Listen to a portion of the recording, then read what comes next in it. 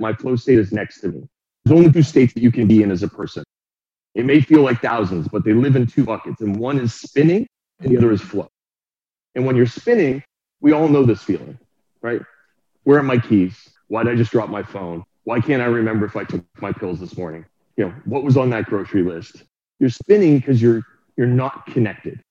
So imagine like it's a line of frequency and you're fraying outside of it constantly.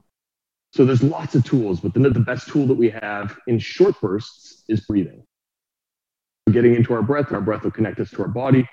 Looking at our hands and our fingers, looking at our feet, like feeling into our fingers and toes, and being like, right, I'm part of this vessel. I'm operating this right now. It's me, I'm it. Let's stay in it.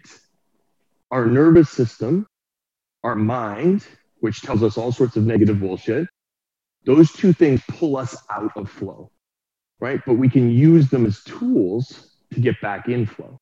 But you can recognize flow state. And we should all be fighting for it and craving it because it's the universal energy that we're tapped into. And when we're in it, almost nothing is difficult, right? Everything just seems to come at ease. And we've all had those days. Why don't you just want to have that life, not a one-off? Remember that day last year in July? You can have that day every day, genuinely. You just have to detach yourself from the societal norms around money and safety, because both of them are lies. They really, really are. And you can just look at a crisis and realize in a crisis, if you don't have community, you're in trouble. Your money goes away. Your physical structures go away. Like the things that we believed kept us safe do not. What keeps us safe is us and the community built around us. That's it. That's all we really have. Mm-hmm.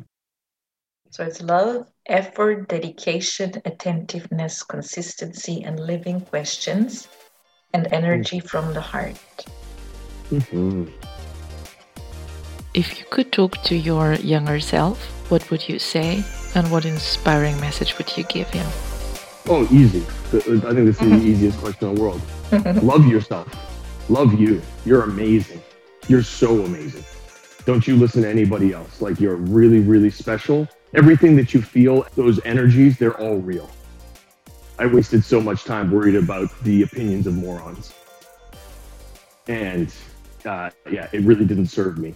And so if I could go back in time, I was right. We're all born right and perfectly beautifully ourselves.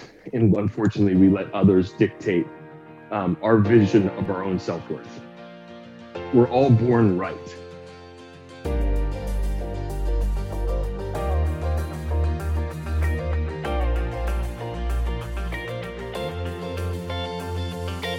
My name is Sandra Marya. The Leadership Talks